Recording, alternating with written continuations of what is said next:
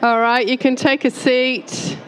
You can continue those conversations afterwards, though. It's great to see everyone chatting so well.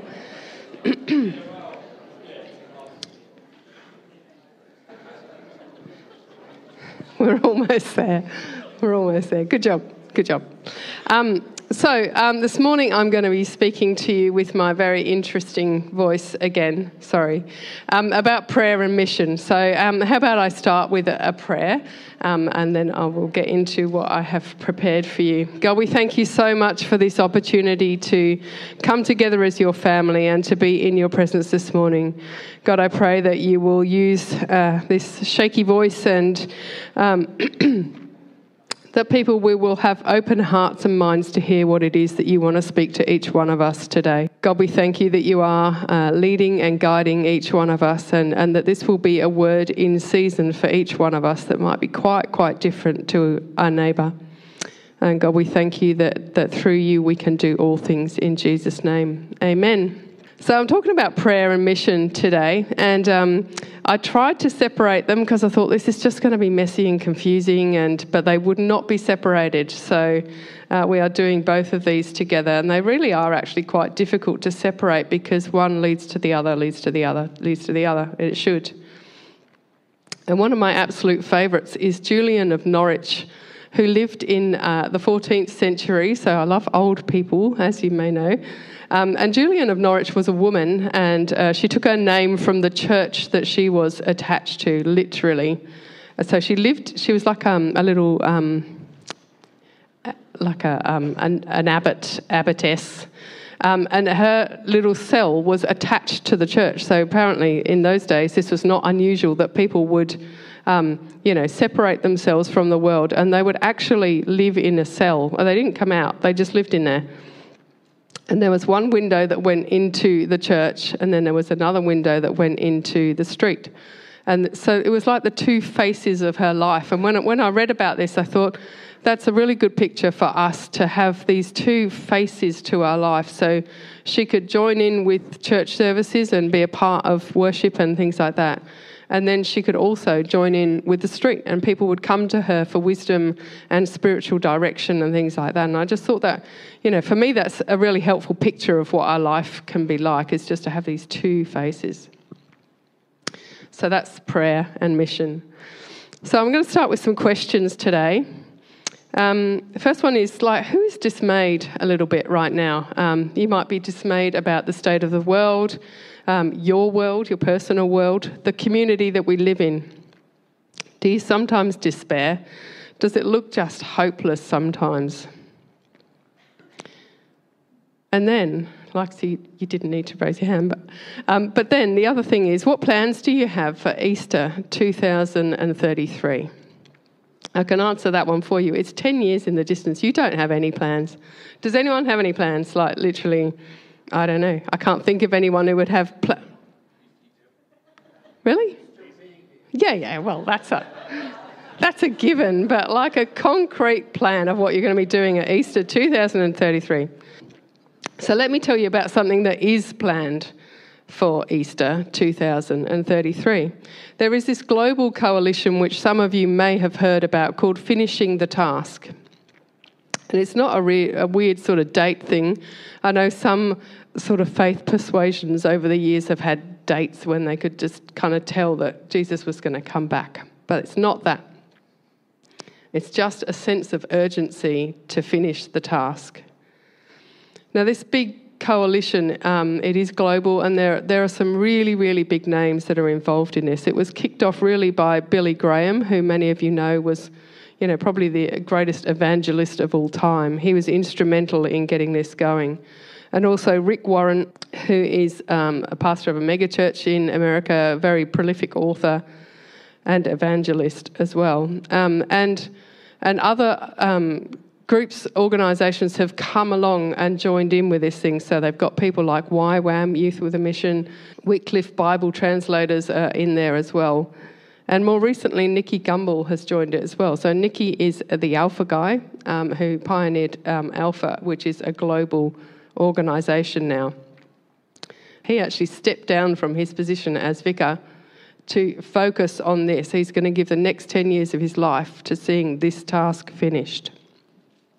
Anyway, so just to let you know that this thing is happening, that there are some big names who are determined to see the task finished. There was a real sense of urgency back in the early church because they thought Jesus was going to come back any time. And I really feel like that sense of urgency has kind of got lost. And we need that sense of urgency back again. So finishing the task is really about reaching unreached people groups. And we recognise the work that's been done by missionaries over the years and so on, but really there needs to be that push to get the task actually finished. So what is the task? It's here in what is known as the Great Commission, which is found in Matthew 28. Matthew is one of the Gospels, one of the 4 Gospels, and this is right near the end of the Gospel. And Jesus' last words to his disciples. Then Jesus came to them and said, "All authority in heaven and on earth has been given to me. Therefore go and make disciples of all nations, baptizing them in the name of the Father and of the Son and of the Holy Spirit, and teaching them to obey everything I have commanded you. And surely I am with you always to the very end of the age." So we have this imperative to go. So we have that imperative. And then there's this in Revelation 7, verses 9 to 10. And this is a lot of what the finishing the task is about. "After this I looked, and there before me was a great multitude that no one could count, from every nation, tribe, people, and language, standing before the throne and before the Lamb. They were wearing white robes and were holding palm branches in their hands, and they cried out in a loud voice, 'Salvation belongs to our God, who sits on the throne, and to the Lamb.'"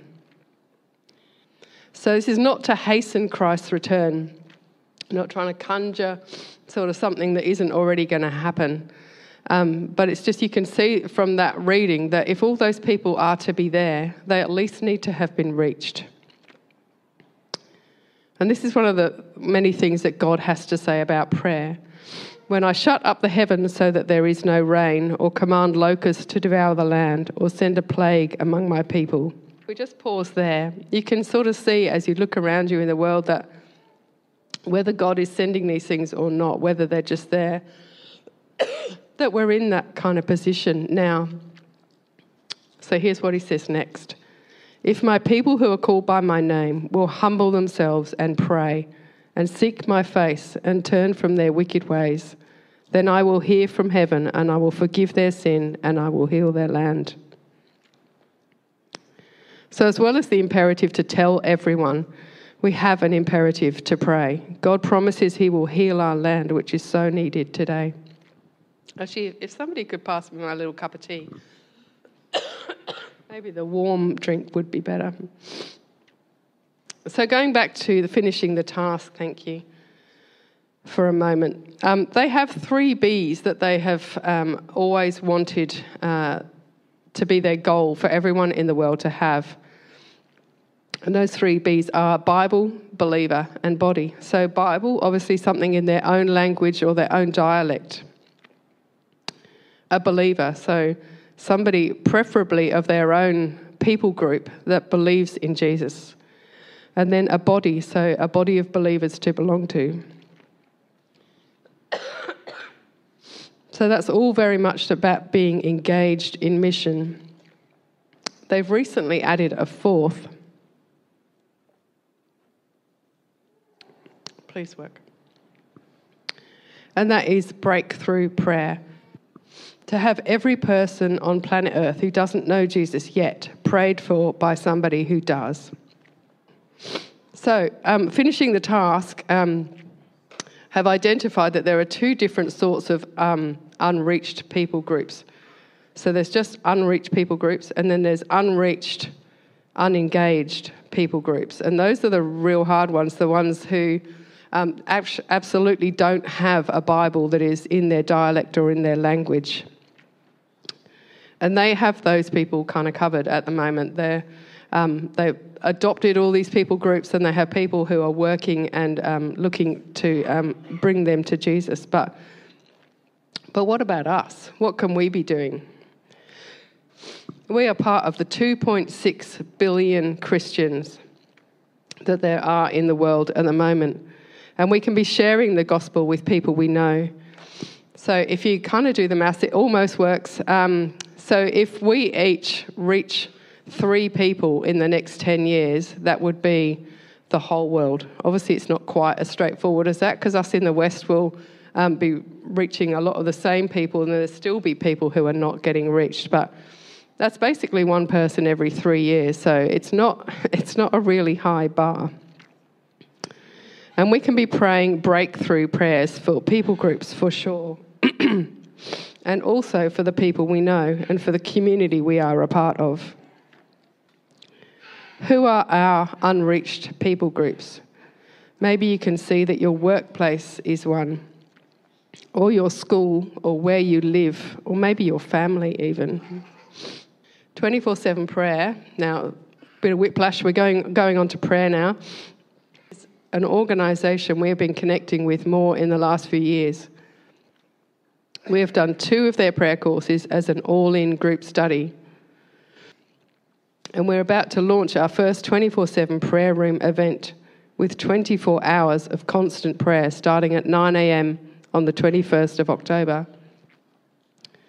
It is super exciting, despite my voice, and talk of more of the how-to of that shortly. So how do we get God's heart for prayer for people? Obviously, it is in prayer. And I've talked about this before. I had a look back at my notes for a message that I did in February. And I've talked about the 3 levels of prayer, which I described at length then. So basically there are 3 levels of prayer that are good to understand if we can. And they relate to the scripture about ask and you will receive, seek and you will find, knock and the door will be open to you. So the asking prayer is just what it says. It's that real coming to God with your requests. And it is probably the one that most of us spend most of our prayer time in. But the other 2, the seeking and the knocking, are the spending more time with God, pressing in past that asking sort of level, and just spending time with Him heart to heart. I'm not sure how you could spend time in that kind of seeking prayer and not catch God's heart for people, for the broken, the hurting, the marginalised, the lost. I think most of us would spend that time mostly in the asking, but we need to press in, we need to get beyond that. So how can you do that? You can read some books about prayer, and Pete Gregg, the 24/7 guy, has plenty of books that you can read about that. You can listen to podcasts or teaching about prayer. And as well as learning about prayer and how to do it better, you'll actually get excited about prayer and be encouraged to pray more. One of Pete Gregg's books is called Dirty Glory, and it is just full of stories of when prayer has made a difference in people's lives and in communities and situations. And I don't think you can read that book and not get super, super excited about the potential that lies in prayer. And then you can actually engage in it and practice prayer. If you aren't sure how to pray, then you can do what the disciples did and ask Jesus to teach you. This is recorded in the Gospels. It's found in Matthew 6. And just a note that they weren't actually asking him how to pray, because they did know how to pray. They were good Jewish boys. They knew their scriptures. They had prayers recited by heart. They knew how to pray. So what they were really asking him was, teach us to pray how you do. Teach us to do it like you. So you can do that by reading the Lord's Prayer in Matthew 6. And it is just a really good model for the type of prayer that you can pray. And then you can ask the Holy Spirit to help you. So Charles Spurgeon says this, prayer itself is an art only the Holy Spirit can teach us. Pray for prayer. Pray until you can really pray. So you just practice. None of us was born a spiritual giant. We all need to start where we are and grow from there. We just need to want to. And God is more interested in your heart than in the words you say. So just share your heart with him.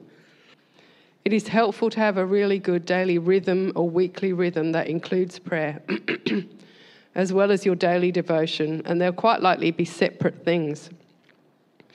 Your devotion time, when you read a portion of Scripture and see what God is saying to you, is probably also the time that you'll bring your asking prayers to him. But that deeper kind of prayer, when you're seeking God and spending time heart to heart, is likely to be a different time. And it will take time. You may not do this every day, but you do need to try and build it into your life. Not many of us have this kind of time, but we all do make time for the things that are important to us, don't we? As always, we are here to help you develop your prayer life, and as we do that together, we'll be building a very strong foundation for the mission opportunities that we feel God is calling us into, as well as the ones we're already involved in. So please don't hear me wrong. I know there is lots of prayer already happening, both personally and corporately, in many, many different ways. And we are already being really effective in mission, both overseas and in the Philippines, and more locally, with youth ministry, play group, Out for Lunch, and many others. Alpha is included in there too. And there are many, many more that we can step into. So back to our prayer room. So our prayer room is going to be, or it is already, to the left of the info desk. So if you go to the left of the info desk, there's a little office there. And we are setting this up as a 24/7 prayer room. So it will be available other times as well, but we'll have some actual 24/7 prayer events in there. I've told you the date already, so the 21st of October is our first day, and we're starting at 9 a.m. on the Saturday morning. So clearly that will finish at 9 a.m. on the Sunday morning. And just imagine that day when we come into church, people have been praying in this space for 24 hours solidly. It's also our baptism Sunday, which I think is not an accident that these two things have coincided. So coming into church on the 22nd with that 24 hours of prayer and getting ready to celebrate some baptisms together is going to be really amazing. So there are 1 hour slots available to book for that 24 hours.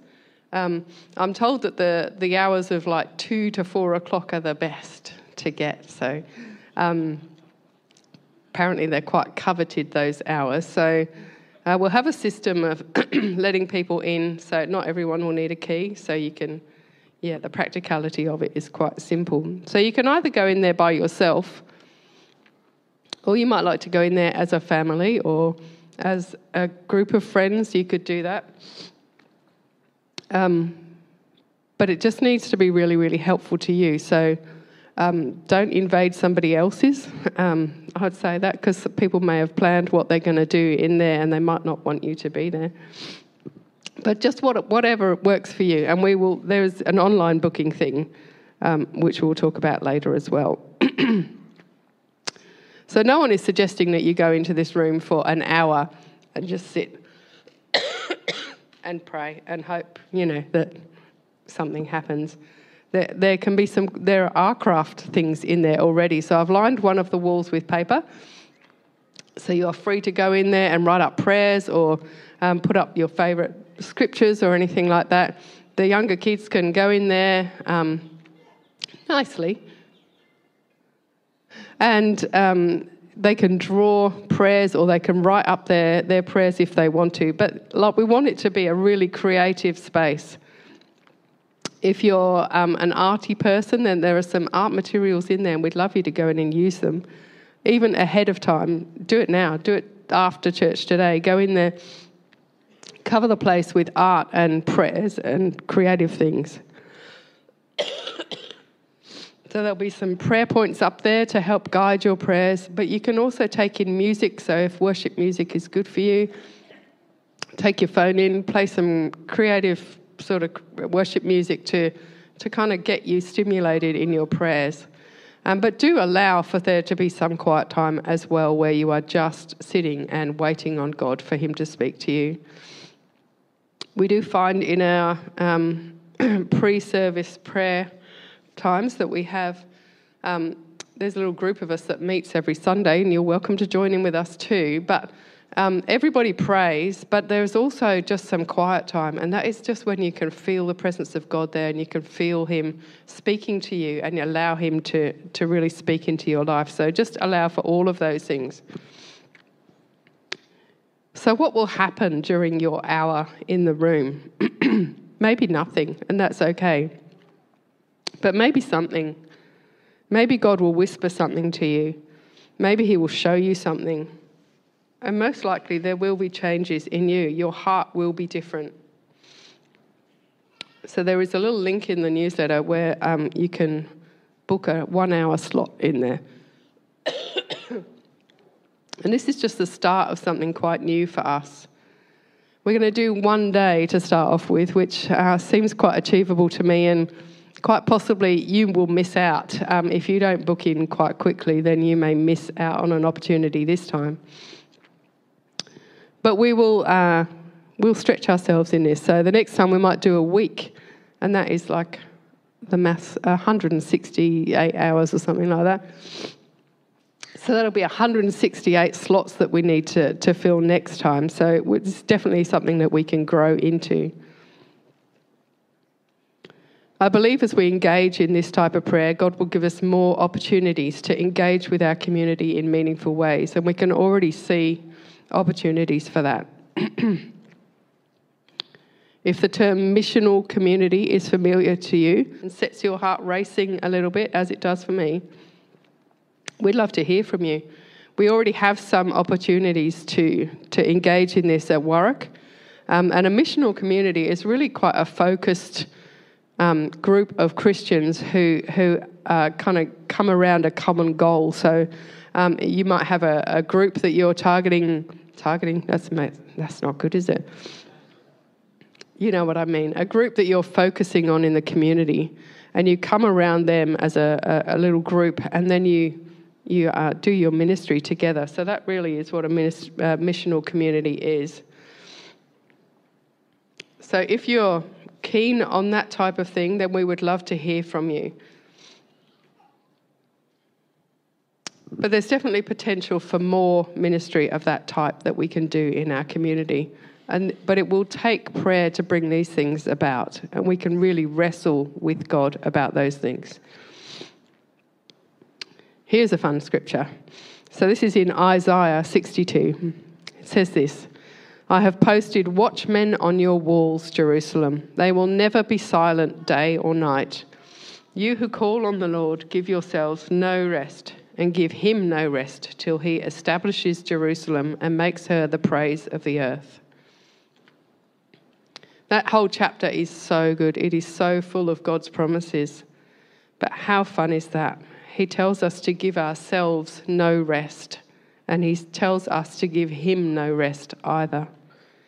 Anything is possible if we would do that. As you position yourself to hear from God, you will, in fact, hear from God. Sometimes God shows me things in pictures. I'm quite visual.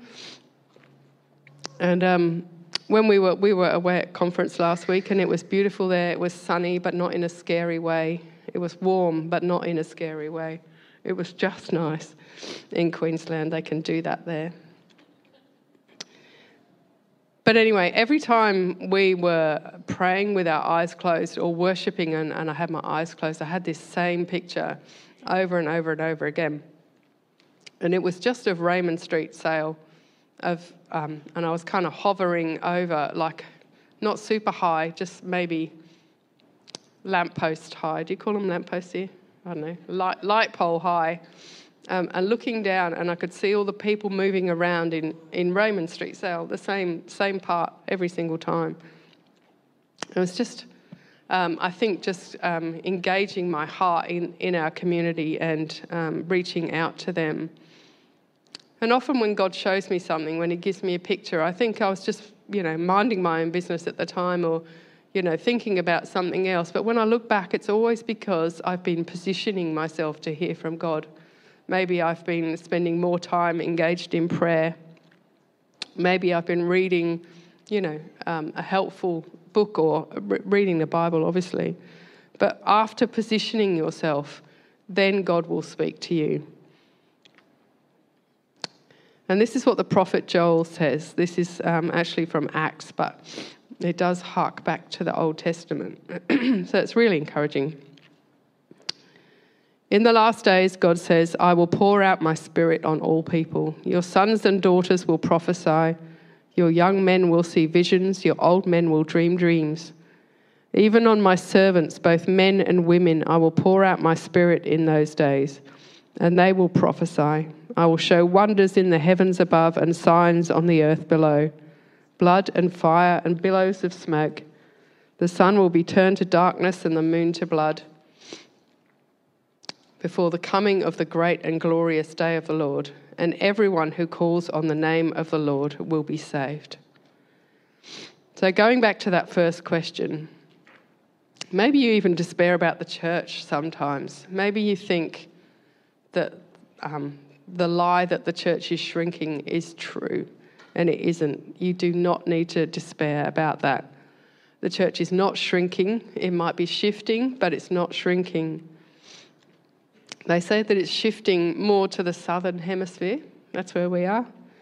And sort of moving in a different way in Europe and in Northern America. So the numbers are definitely changing there, and it looks like they're reducing. But in actual fact, the people who are still going to church are the ones who are believers. And now there is not this cultural expectation to go to church that there used to be. So you couldn't actually tell who were the Christians, a few hundred years ago, because everyone was just expected to go. But now the people who go are kind of stepping out of culture to go to church. So they're the ones that are really committed. So actually the numbers are really, really good. And globally, the population is growing something like 1% each year, and the church population is growing by at least 2% each year. And in this southern hemisphere and in some of the African countries, it's actually growing by 4% a year. So we are, increasing. So there's nothing to be dismayed about there.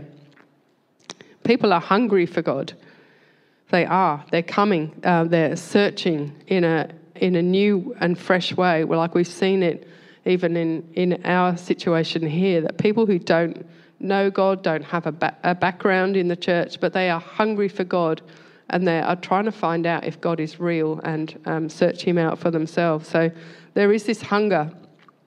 People are hungry for holiness, and you can see that if there is, a situation like something sad that happens on the side of the road. People want to make that place holy. They put flowers, they want to make it like a little shrine. People are seeking holiness. So just be encouraged, I'd say, that, people really are hungry. They are searching, and there is a whole community out there who would be so receptive to us reaching out to them in real practical ways, but also as we pray for them, that their hearts are already warm and God is already at work in our community, and he's just waiting for us to come alongside. So let's all start where we are and keep growing as we practice prayer together. Get involved in the 24/7 things that we are preparing for you. We make it easy for you. We set these things up for you to join in with and make it really easy for you. And as we worship now, let's use this as a prayer. So sorry, the band can be. Let's use this as a prayer.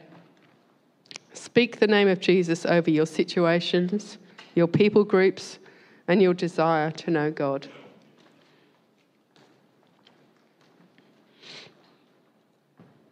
Thank you for bearing with me. I wouldn't have done that if I thought that it was going to be so bad. Hopefully the message still came through. that we just need to be really engaged in this prayer and mission together. So let's use this worship song as your prayer now, and let's worship together.